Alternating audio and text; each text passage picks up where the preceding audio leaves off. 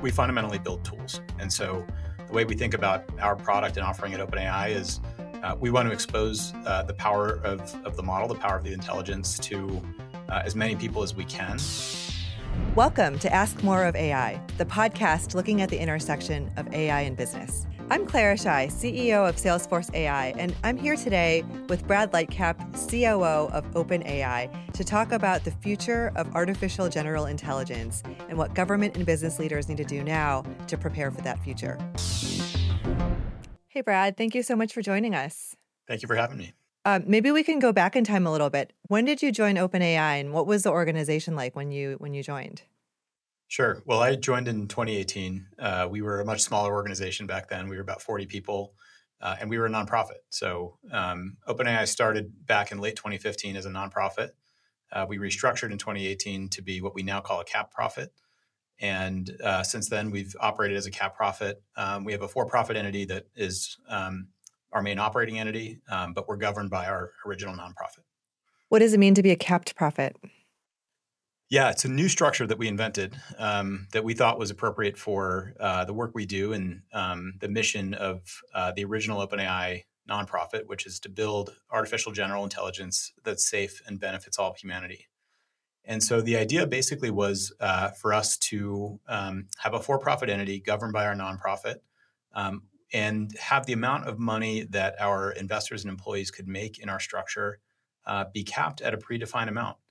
And the idea would be basically once you hit that cap, all the proceeds in excess of that number flow back to our nonprofit entity for the benefit of humanity. So you joined in 5 years ago now? Thereabouts, yep. And 40 people. And how many people do you have today? Today, we're about 700, and we're a little more global. So we've got San Francisco as our headquarters, but also active in Europe, and hopefully a little bit more expansion in 2024. So you joined, it was 40 people. And at that time, were there teams working on large language models, or was it something else? Yeah, at the time, it was a very different paradigm. And the paradigm was reinforcement learning. And it was kind of born of, you may remember AlphaGo was the famous result out of DeepMind that basically DeepMind had trained an RL agent to play Go at a superhuman level and beat Lee Sedol head-to-head, who at the time was the reigning world champion.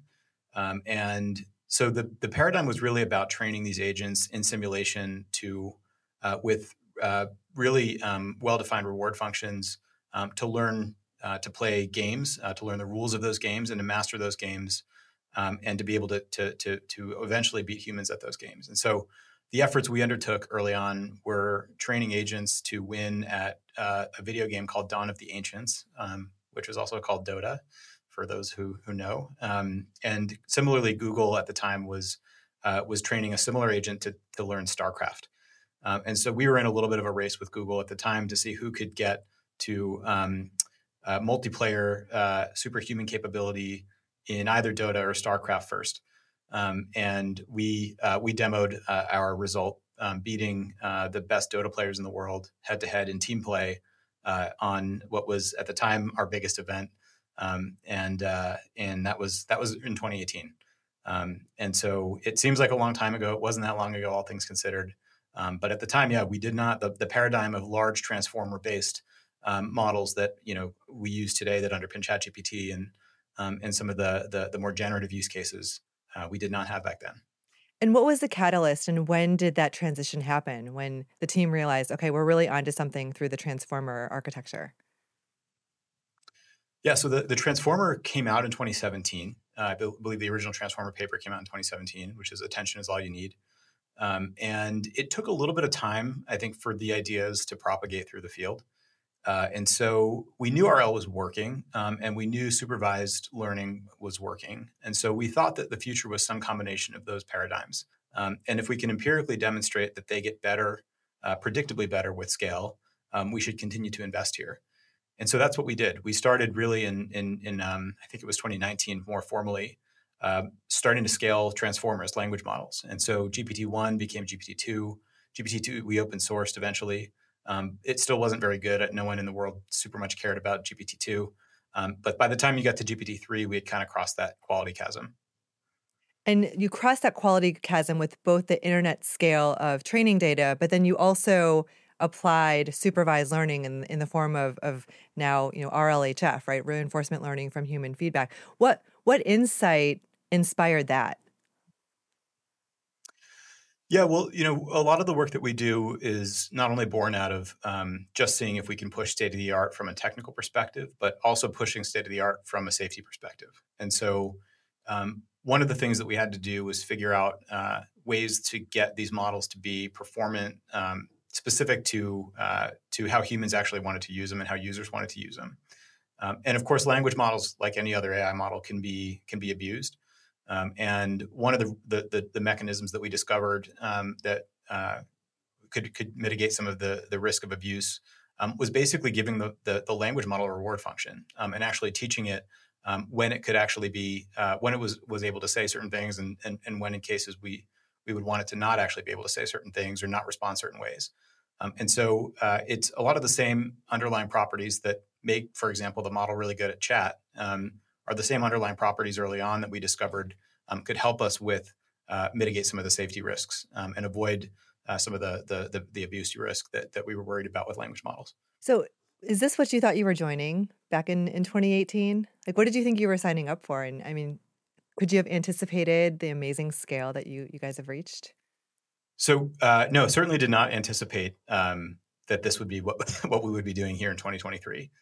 I'm the business and operations guy, I guess. So for me, I was always thinking about, well, how are we actually going to bring this technology to users, and who might actually use this technology in this interim period while we're still scaling it up. So way back when, at the time, naturally, I thought we probably would be building tools and products for gaming companies. We had conquered, gaming basically as a domain where we could train RL agents to perform again at superhuman level, and so we figured, okay, well, I guess we'll just have a business that somehow kind of comprises us building agents in simulation that we can sell to gaming companies. DeepMind was also starting to do a lot of really interesting work around what became AlphaFold. So how do you basically teach agents in simulation, in that case, to predict how proteins fold? And we were similarly doing a lot of work in robotics, again, leveraging a lot of the same principles. But we had trained a robot hand to manipulate a Rubik's Cube. And that a lot of the inventions and mechanisms that came out of that process actually inform some of the language model work we do today. So this stuff all builds on itself. But somewhere between robotics, gaming, and protein folding, I figured there was something. So. And isn't it so interesting that so many researchers, including OpenAI, including Google, including IBM, many of the earlier players too, they were really focused on these task-specific RL models, right? Winning chess, winning Jeopardy, controlling a robotic arm. And, at what point do you think it dawned on the community that actually having a more foundational, broad-based set of training would actually outperform that task-specific training? It's a great question. One of the things that felt, even I remember this at the time, that felt brittle about just the kind of RL and PPO paradigm was the world is certainly comprised of kind of rules and there are strategies for exploiting the kind of way things work. But there's a lot of rules in the world, and some of them are written down and very clear, and some of them are kind of unwritten and learned. And then number two is there's a lot of messiness, and sometimes things aren't as simple as a game. And in a way, I guess maybe nothing is ever totally incidental. But I remember we learned this a little bit the hard way with robotics, because the real world is so messy. Physics is actually really hard, and it was the same policies that we were trying to enact in robotics to try and train the robotic hand and other systems that just they didn't scale and didn't work exactly like the fully kind of in simulation games that we were working in. They just didn't work the same way, and so that was kind of the point, which I was like, if we're going to build systems that are really really useful in the real world, it can't just be about learning policies and optimizing against reward functions. It really has to be about giving these systems a broad-based understanding of of human knowledge. They have to have that context and be able to reason about concepts in that context specific to the task they're asked to go off and do. And so, at the time, I was not an input to any of the technical thinking on this. Certainly, I wasn't writing any papers, but it, again, I guess nothing is coincidental. The fact that transformers came around and self-supervised learning came around, and at the time it did, was really important. So just embrace the messiness. And it actually, makes me think about not just physics, but economics and so many domains where we do try to come up with these hard and fast rules, but they don't always work, right? It's like it's like a rough approximation, but really to actually get it accurate, there is this value in embracing the messiness. No doubt. Yeah. It's, it's important. I think that's how we as humans learn. And we learn that just by kind of experimenting and by seeing it and by kind of ingesting it and connecting across a lot of different things. And that same principle applies here. And then we fine tune it, right? We decide what on that baseline knowledge we want to specialize in and get better at, and then make kind of new ideas and observations about and how we synthesize other knowledge to do our jobs and live our lives. And then we can apply it to new domains. And sometimes sometimes the best ideas come when we cross-pollinate. Exactly. Very interesting. Okay, so OpenAI 2018 decides to create a for-profit entity. They hire you to do business and operations. You come in thinking that you're going to figure out gaming. It ends up becoming this much bigger thing. What have been your big focus areas and priorities in your role? Yeah, the biggest thing is really thinking about how we work with our customers and users and partners. And so it's, one of the things is this is an entirely new category, and it's an entirely new way of building software. It's the tool set is completely new. It's a shift from really deterministic, very logic-based building of software to what is fundamentally probabilistic.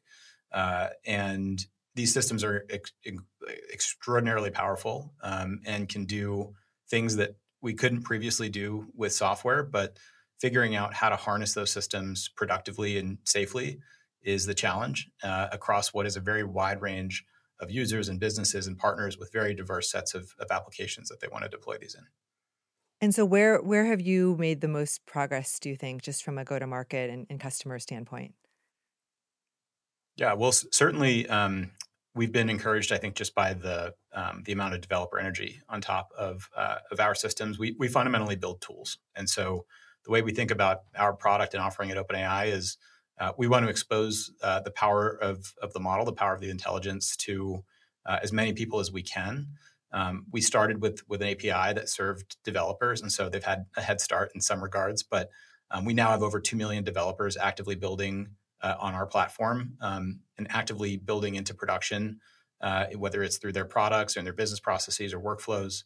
And then the next phase for us was obviously ChatGPT, which really was just an abstraction on top of the same thing, right? So whereas we previously exposed, basically kind of an unopinionated language model through an API, with ChatGPT, we took the same model and made it a little more opinionated, a little better at dialogue, and exposed it through a simple consumer UI.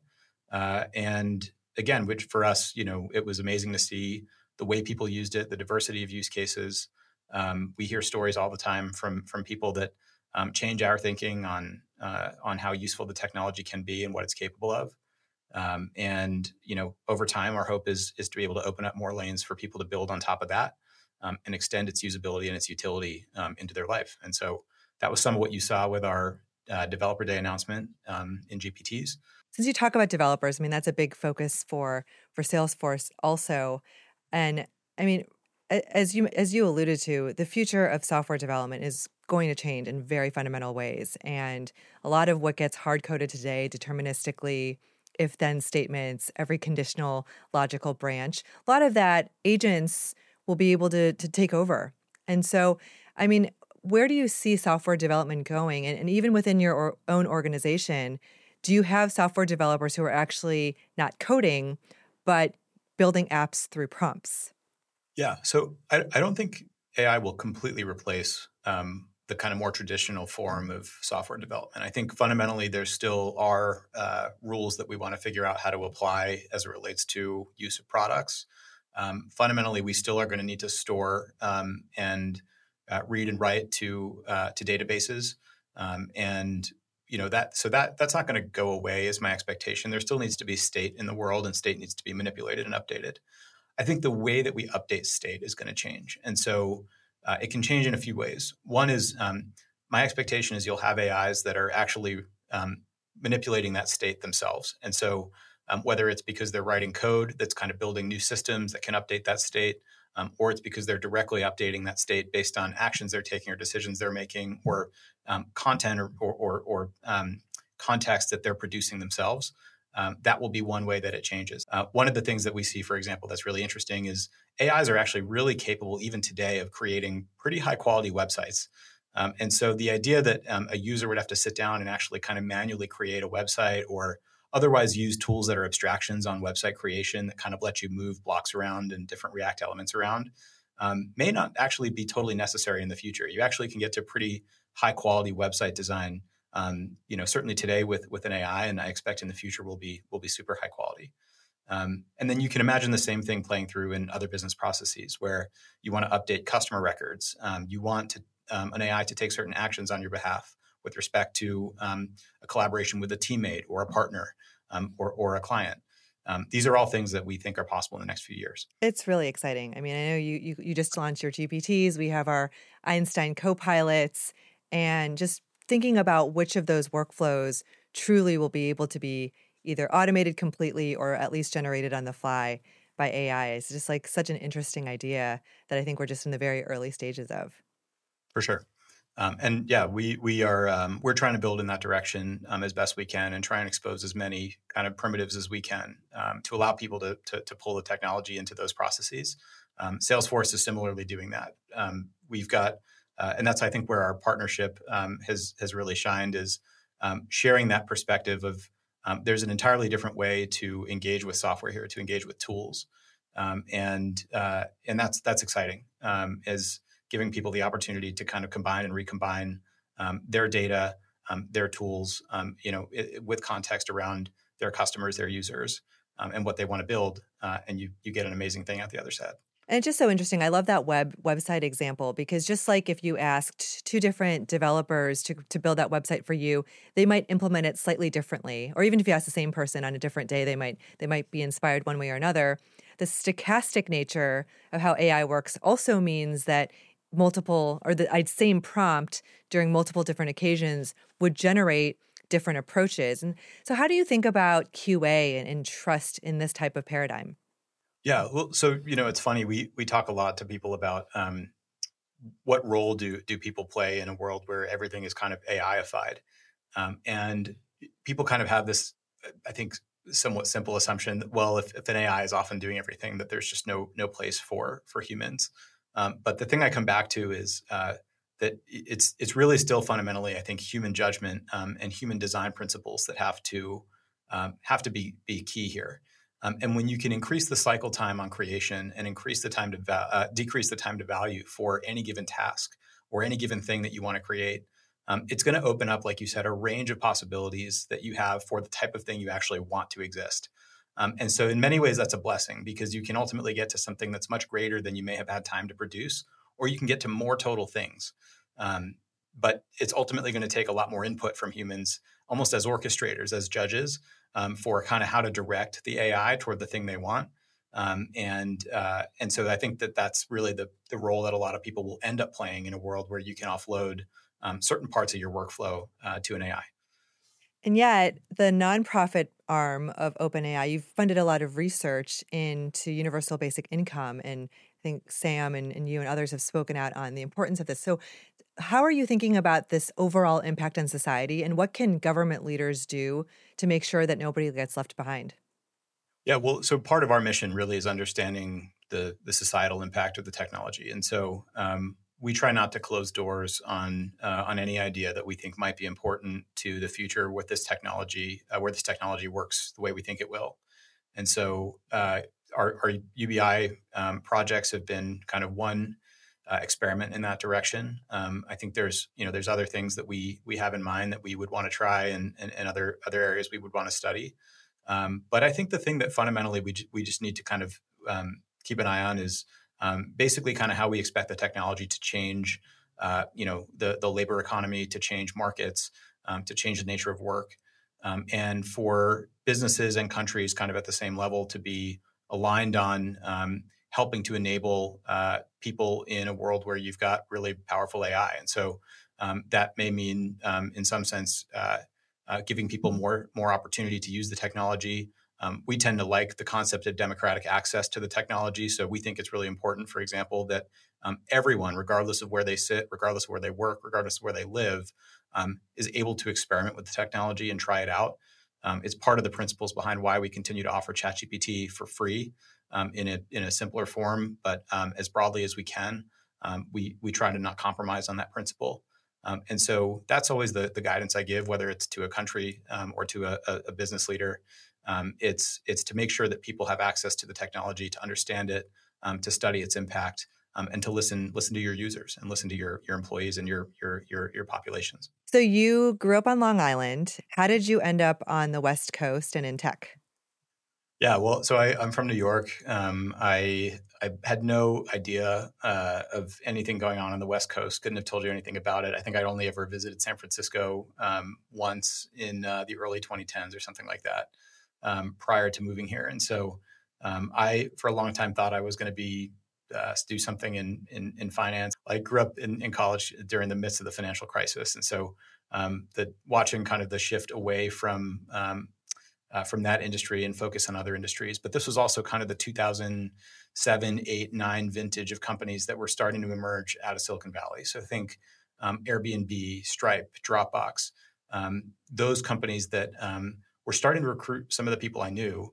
And the more I studied these companies, the more I realized they had these crazy scaling properties, and that these businesses could get very large very quickly and were having really important impact on how the economy worked. Restructuring everything from how the hotel industry worked to the transportation industry and so on and so forth. And so at the time it was like, well, I think there's something important here happening. I'd committed to become. I joined J.P. Morgan I was a healthcare banker for a couple of years. I went and paid my dues there. But still wanted I had the desire to get out to California. And so I joined Dropbox back in 2013. Just wanted to see how a company worked. And it was a good experience in learning that. And since then, it's, the focus has really been investing in and building companies. You announced GPTs at your developer day. And one of the examples that was shared was, if a chef wanted to create his or her own GPT, they'd be able to do that. And could you just kind of describe how easy it is in that example? Yeah. Well, at the absolute simplest level, it's as easy as describing what you want. So we tried to abstract away all of the actual creation of the GPT by simply just having a way for anyone to, in natural language, plain language, describe the type of thing they'd like their GPT to be good at. And then the actual system will go off and create the GPT in the background. And you can modify it after the fact. But the idea was to really try and get people to value and to a really magical experience as quickly as possible with as little configuration and overhead as possible. So that's where we are today. It doesn't work. It may not work super well for every use case. There's some use cases that are a little more technical that require a little bit more of a custom configuration. But it points in the direction, I think, of where we see GPTs going, which is ways to direct the model, to use tools, to reference certain sources of data and information, and to be actually useful for you from a kind of task perspective, in being able to kind of be more opinionated versions of ChatGPT, basically. So on the one hand, that's amazing, right? Because you've really lowered the bar. Anybody who uses natural language, which is pretty much everybody, is able to build their own GPT agent. On the other hand, just to carry through with that chef example, like say you have 10 different chefs who are all, they all specialize in, just make it up, it's like Spanish tapas cooking. How can they differentiate from each other? Yeah, well, we'll see. I think for some people, building GPTs will be kind of a personal project, right? It'll be just I know what I like, I know what access to information I want to enable the GPT to have, and I know the things that that I care about, and so I want them to be really personal to me and really custom to me. And I don't really care about publishing this thing to other people. I kind of just want it for my own purposes.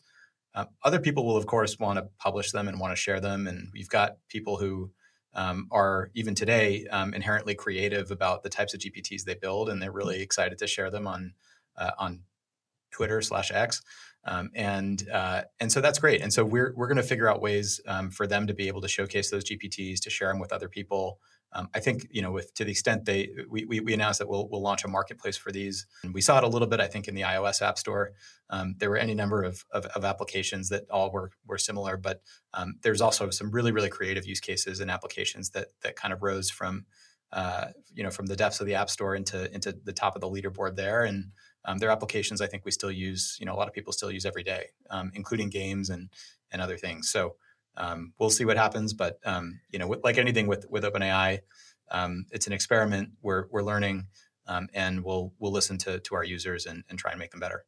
Do you have any early ideas or advice? Like remember, like those, going back to that same example, like 10 chefs, they're all cooking similar cuisine. They've got their different touches to it, but how should they think about differentiating their GPT in the GPT store? My advice is really figure out what your thing is. There was an example I saw someone post on Twitter. I call it Twitter still.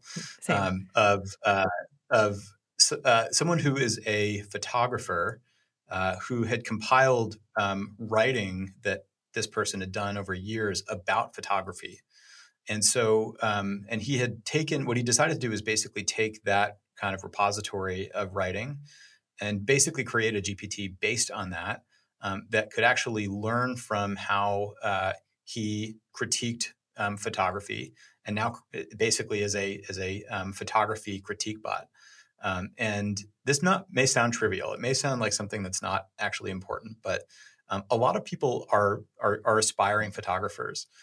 And are kind of too shy to show their work to their friends, for fear of being kind of overly critiqued. So that's a great example. So, do you think that because of what you just described, that going forward, people like this photography critic, that they'll be less inclined to have their writings out on the open internet? It's like the opposite of SEO, right? Because if it's out there, then anyone can train them. Like the general foundational models will pick it up, versus keeping it proprietary so that they can retain it for their own GPT. Do you think it's going to shift, just like we saw new behaviors emerge, 15 years ago with Google search? It's a good question. I'm not quite sure. I think there's still value to being the progenitor of the thing. And so my guess is, look, like Joe Rogan's content, for example, is all over the internet. Anyone can go out and learn to create a podcast similar to Joe Rogan, and yet you still listen to when Joe Rogan does it himself. And that's a simple example, but I think there's just something unique about it coming from the original source. And to the extent you can create something that's kind of maintained and updated by and made better by the real thing, I think there's still that kind of there's still a status that's important that's associated with that. And so that's just my guess. We'll see what happens, but we'll do what we can to make sure that people have a way to showcase the things that they can build, specific to their skills and unique abilities. So brand is more important than ever before. One of the most powerful aspects of generative AI is the natural language interface and how accessible it is. Like you were saying, right? It doesn't matter if you're 100 years old, doesn't matter if you're 3 years old, you can converse with this thing, and it's very human-like. On the other hand, I think another strength is the adaptability of the AI to each person, but it can mean that, children, they get so much social feedback from interacting with other humans, and rejection is a big part of that reinforcement learning. But the AI won't necessarily reject little kids for bad behavior. How do you think about how that might shape the sociology of learning social interactions and what's acceptable and what's not? Yeah, I think it's people are going to still have to be really involved in kind of how children use these systems. I think it's something that we care a lot about here. You'd asked earlier about kind of what are the types of social phenomenon that we want to study as part of our mission. I think this is probably an area that we would want to study and be interested in learning more about is how do you what is the right engagement model for children with these systems, and to what extent should we as builders of these systems and as our users and customers as application builders of these systems ensure that there are safeguards in place to give parents control, and like you said, for children engaging with these systems to know the limits of them and make sure that they're not running afoul of those limits. And so, totally, it's critical, I think, for how we develop these systems. And these are the things that I think we continue to really prioritize as we figure out how these systems are used. Is what are these kind of second and third order questions that come out of people having access to such a powerful system, and as the systems become more and more capable over time, what are the things that we have to be thoughtful about in designing them? You mentioned earlier the mission of OpenAI has been to develop artificial general intelligence, AGI. So many people define that in so many different ways. How would you define it? Yeah, so the simplest is I tend to think of it as systems that are capable of doing pretty much any form of economically valuable work that can be embodied in basically kind of a digital substrate. And so you've got a system that can be pointed at virtually any problem that can be solved digitally, that can reason about how to solve that problem, can use the information available to it, can work collaboratively with people, with other systems, with other AIs, to ultimately go off and solve an increasingly complex set of problems to a point where the result of that would be indistinguishable from an expert human in a basically kind of unbounded way. And so we're far from that still. That's obviously an ambitious goal, but that's the way I kind of conceptualize it. I think the question for me is how do we know we're there? And we used to kind of think that we would kind of like wake up one morning and be like, oh, okay, we've got it. And we called it at OpenAI kind of the light switch moment of like, okay, we invented the thing and now we have it, and previously we didn't, and the world is different today. And I think I've updated personally on the idea of a more continuous form of progress. Some people will call this kind of like a slow takeoff, where it's not as steep of a change in the capabilities, but that the capabilities kind of compound over time in a way where you look back on you may look back on a one-day basis and say, okay, things don't feel fundamentally different, but you look back on like a 2 or 3 year basis or 5 or 10 year basis, depending on how fast or slow that takeoff is, and you say, wow, things are really qualitatively different. So we're still looking for the right evals and the right benchmarks. I think that's probably that's a big challenge that we face from a research perspective, is eventually how do we continue to eval the progress of these systems? But that's how I think about it. Maybe you can ask GPT-5. Maybe we'll have systems that can design their own evals. That would certainly be a mark of some form of intelligence. Yeah. You spend a lot of time with customers. What are you hearing as the areas where customers are getting the most traction? And then conversely, what are the biggest challenges? Yeah, well, so the thing that we see in practice is that kind of is surprising, actually. I think when we launched this whole journey, we kind of thought, okay, there's going to be what looked like a really classic kind of enterprise sales motion here, and that we would kind of find customers that wanted to implement AI, and we would work on these really big engagements with them, and there'd be kind of one thing that we kind of build together. And in practice, I think that's actually not the model that we will see as the winning model. I think in reality, the way that we've actually seen the greatest impact driven is, I think maybe similar to actually how Salesforce also looks at it, is this really kind of organic, like bottoms up, more democratized way of using the technology that it kind of, for lack of a better concept, gives people superpowers. These systems are really, really general, and so if you think about where they have the highest level of utility, it's in finding where there's basically kind of skill gaps in people that would otherwise be accelerated by being able to better manipulate, understand, and create information.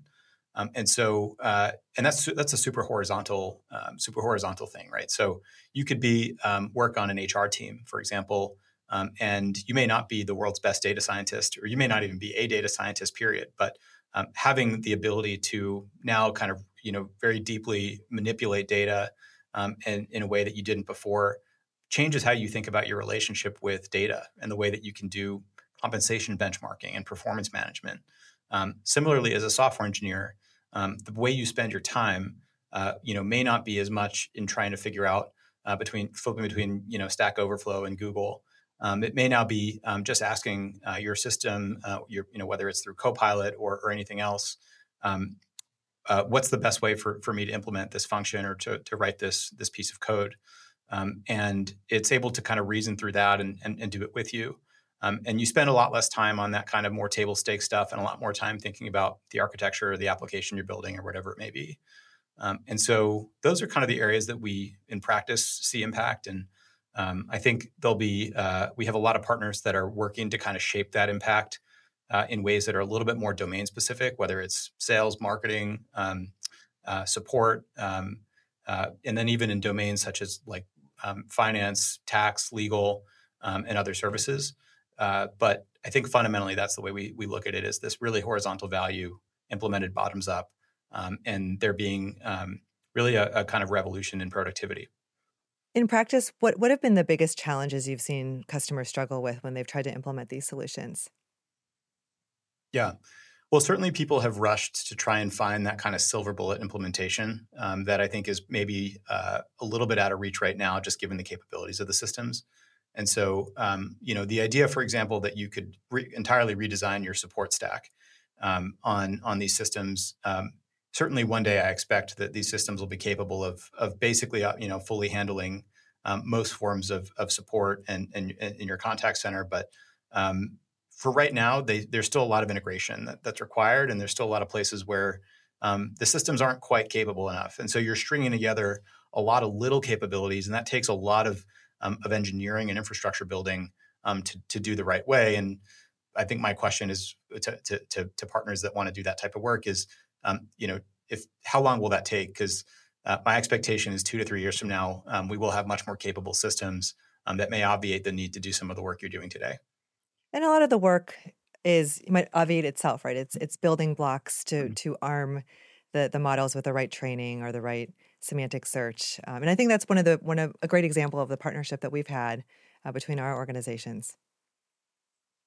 Yeah, and we like working directly with companies that are building applications for that reason. Is a lot of that the kind of nuance of what underpins that workflow can be kind of combined and recombined between these systems on a more probabilistic basis versus the kind of more deterministic kind of software 2.0 logic-based systems building, and those products can just get updated, right? And so as our systems get better, those products kind of get inherently better, and then ultimately the end result for your customers gets better.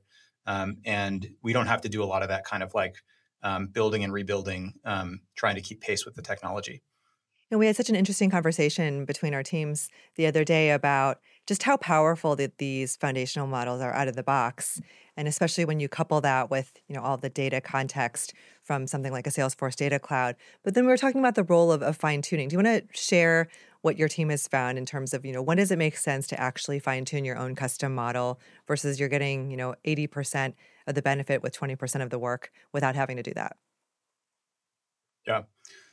So we're still learning this ourselves to some extent, but I think in practice, what we see is most cases of people wanting to fine tune stuff probably don't fully require a full fine tune. You can get a long way by prompt engineering and by giving the models kind of the right reference points to other data sources and other connectors that give them the right context to answer your question. And so we tend to try and kind of steer people away from fine-tuning being the first thing that they want to do. But certainly in practice, there are interesting and useful cases of where fine-tuning is helpful. So I like to think of fine-tuning really as trying to teach the model almost like a new style. So if you really want it to specialize in a certain style of text or a certain a code base that has certain attributes or documents that have certain features to them or written a certain way. That's where fine tuning makes a lot of sense. Is there's no real way to prompt that knowledge into the model. It's really better to kind of teach the model effectively how you want it to react in response to certain things versus trying to kind of describe it. Yeah, I think it's kind of an analogous, just as you were saying, talking about it, to how so many of our customers, they can get along a lot part of the way there, 80% of the way there with just declarative tools. And then you can pro code the last 20% to kind of really get that incremental, but not to start there. Yeah, that's right. And it's what's always amazes me with these systems is if you can be really clear with the instructions that you give them, and I mean, almost like embarrassingly clear in kind of describing each step. And then also really being clear about what it is that you want them to be able to return to you and how you want it returned. You get a lot of the way there. So, I mean, even just asking the system to think step by step, for example, has been shown to improve the performance of the system because it actually forces the system to basically go through the logical steps of the thing Yeah. in a way that boosts performance. And so, again, we don't exactly know why these things work the way they do.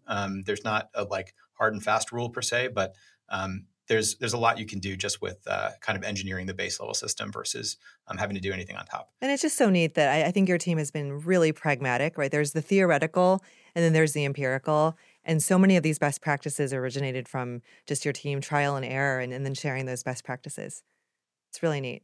Yeah, we publish cookbooks on basically kind of each of our features that we release that should give you a sense if you want to access them for how the things that we've learned in using our systems ourselves and where we've seen our customers have success with these. We've tried to collect those best practices in those. What keeps you up at night and what are you doing about it? Oh God, I get this question a lot.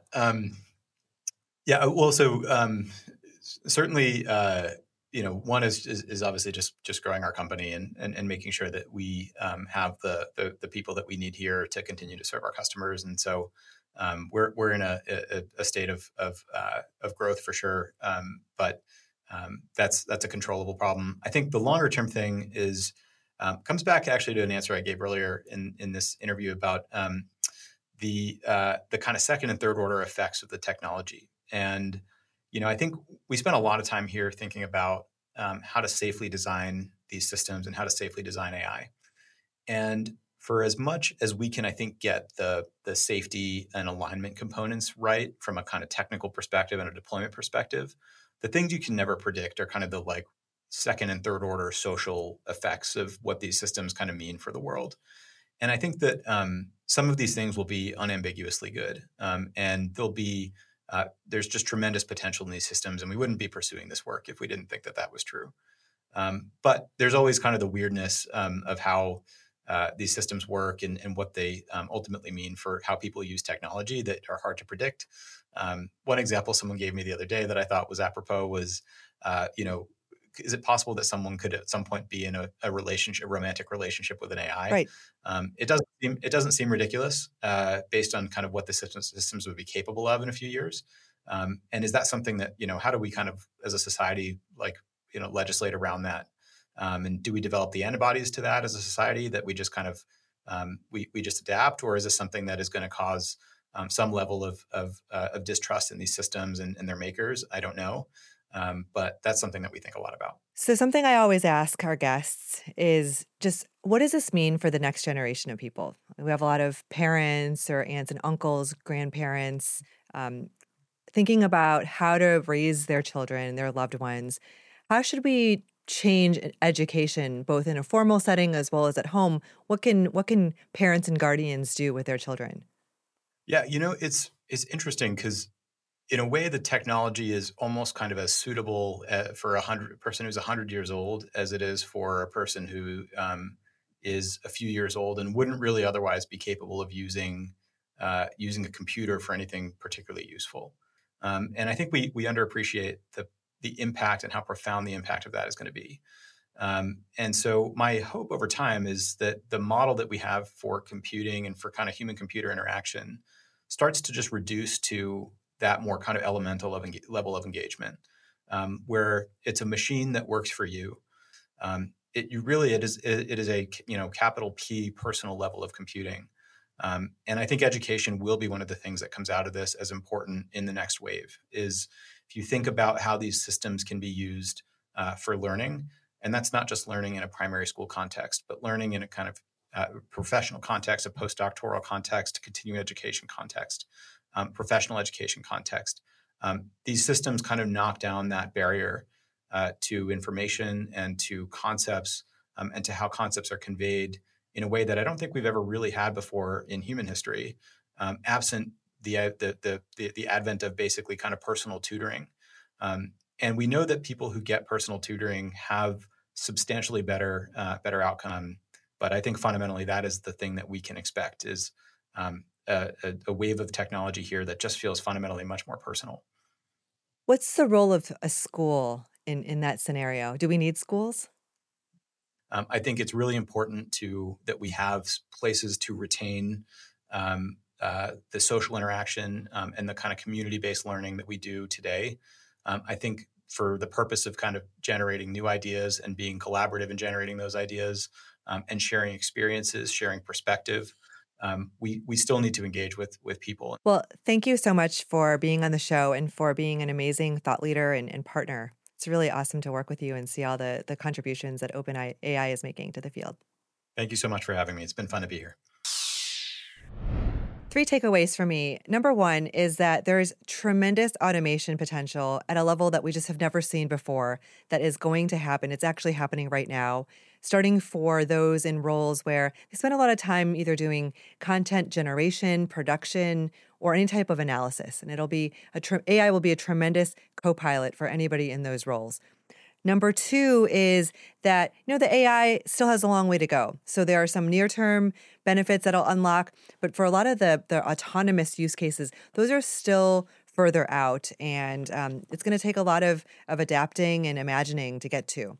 Last but not least is that education will need to fundamentally change, and that, if anything, schools will be more important than ever, less so for the academic subject matter and more so for kids to learn social interaction with each other, not just with an AI. Well, that's it for this week from Ask More of AI. Join us wherever you get your podcasts and follow me on Twitter, LinkedIn, or X.